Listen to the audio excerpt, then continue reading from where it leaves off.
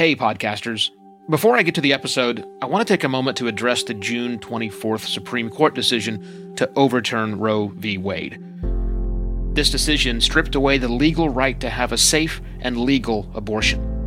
Restricting access to comprehensive reproductive care, including abortion, threatens the health and independence of all Americans. This decision could also lead to the loss of other rights. To learn more about what you can do to help, go to choice.crd.co. That's choice.crd.co. And I encourage you to speak up on your podcast as well. Take care and spread the word. It doesn't take much looking to find podcasters grumbling about how hard it is to grow the audience of their shows. Most of the time, that's an internal, not external problem.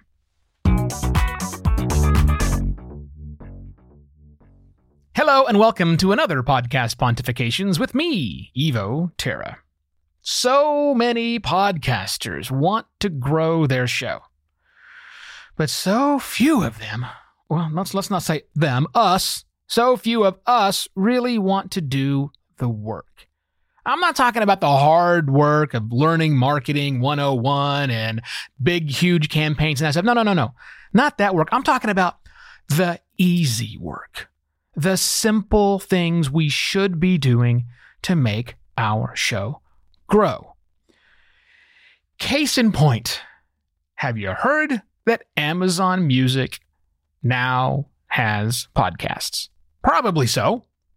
I mean, it was kind of hard to not hear that Amazon Music now has podcasts since Amazon Music sent an email to every single email address they could find in RSS feeds.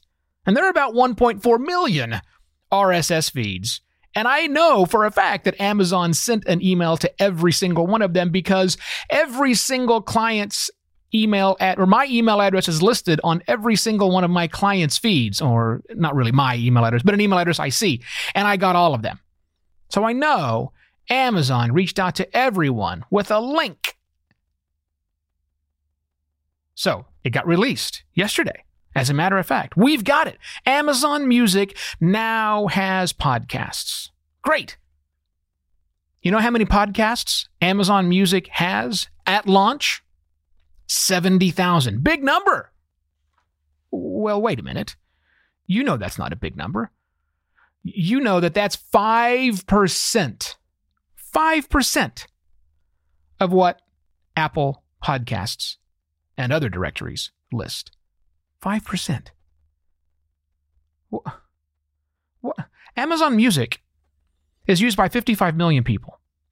Amazon Music now in the new app has a big banner on top that says podcasts.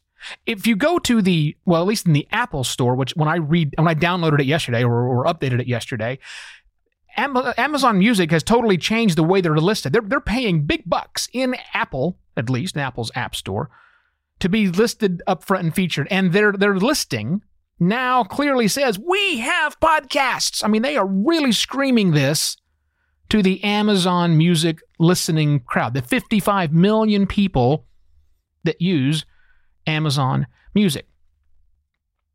But they only got 70,000 that launched.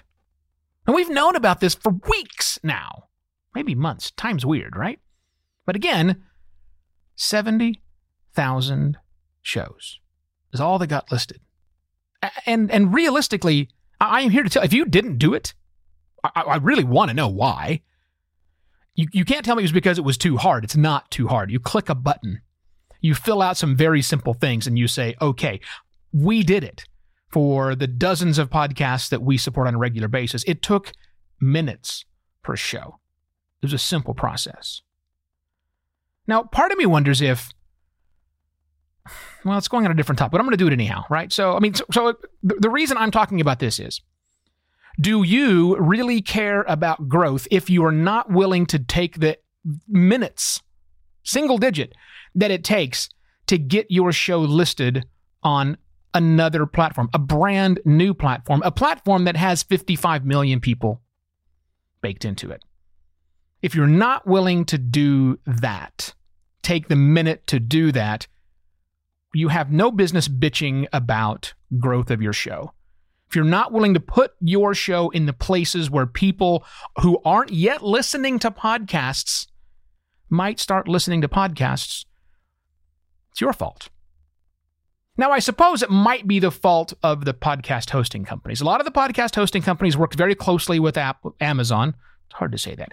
Amazon Music to get this process updated so that it was even easier. Through your podcast host, you could click one button, one simple button, and it would automatically submit your show to Amazon Music. Now, I don't know, some people did that. That's even faster if you want to do that. But back to my blaming of the hosts. Maybe this is something the hosts, the podcast hosting companies, should have just done for us. Maybe they just should have done it. I mean, it's not like we gave them really any specialized information. It's not like Apple Podcasts or Spotify, where if the owner of the feed makes an account, the owner of the feed will get additional information. No, there was none of that from Amazon. It was just, we want to know about your RSS feeds. That's it. Wasn't any more complicated. I mean, they asked for a few other questions, but none of it really matters. I mean, I could have submitted your show for you had you asked me to. And you can't log into Amazon Music and see anything special because of that. It's not tied in there. So maybe they just should have done it for us. Or maybe not. Maybe it is on you. In fact, I kind of think it is on us because typically we haven't done that automatic submission. We have to do it on our own. So maybe there's a challenge right there. Maybe there's one of the disconnects. Maybe that we should put more pressure on our host to just do those things for us if, in fact, it's not going to compromise other things. So there's a lot to talk about in there. I also think that we're just disconnected from the people who are just now discovering podcasting. I mean, we're so focused as working podcasters on the legacy platforms that have been around for a long time that we miss the ways that new listeners actually not only listen to our show, but discover the content that we have. I think we're really disconnected from that. Not long ago, like sometime this week, I think, maybe it was last week, Westwood One, big radio thing, also big podcast producer, they put out the results of a survey they had done, and I'm always questioning the efficacy of asking people questions. I think it's better to follow them and actually track them. But the good thing about surveys is they show direction, they show intent, they show assumptions, they show what's in somebody's mind. So this big Westwood One survey, it's like 70 some odd pages that came out. I'll have a link to it in the episode details. It showed some pretty counterintuitive things, especially for those of us who have been doing this for a long time, when looking at people who have just started listening in the last 6 to 12 months. I mean, very different ways that they think that they listen and consume content, or that they want to consume content, or where they actually consume content. It's just weird. I mean, it's all over the place. And if we keep listening to the pundits who well, look, I'm a podcast hosting company, I've got this much data, this is what I can tell you is really happening, that's good information, but that's looking at everybody in aggregate and all the heavy podcasters primarily, looking at this new wave, and if not exactly what they're using, what they think they're using, what they report they're using, will give you a different view. Also, I think a lot of podcasters, hopefully not you for listening to this program, but I think a lot of podcasters, I know a lot of podcasters, don't actually listen to shows at all. And a bigger section of that don't really listen the way that the new people are listening. Right? Because again, the new people listen in different ways, but here we are with our own legacy processes, and I'm as guilty of it as well. Maybe we're not listening like them. I know we're not discovering shows like them. So how are we going to really get in front of these new people if we're not actually behaving like them?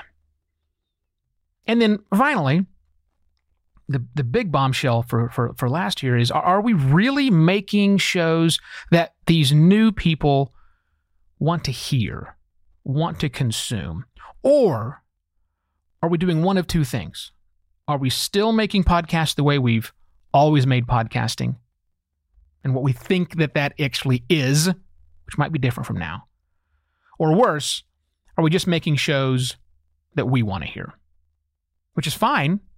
You can make a show that you want to hear, but you shouldn't really ask anybody else to really care about that and listen. Heavy things to think about, right? So, look, I'm out of time, so I'm just going to say this. Do me a favor. If there's someone in your life who needs to hear this and probably maybe one that's not this depressing, please send them a link to podcastpontifications.com. I would certainly appreciate it because, that's how I help grow this show, by you helping spread the word. Podcastpontifications.com. That's it. I shall see you not tomorrow because it's Friday. Enjoy your weekend. Back on Monday with yet another Podcast Pontifications. Cheers.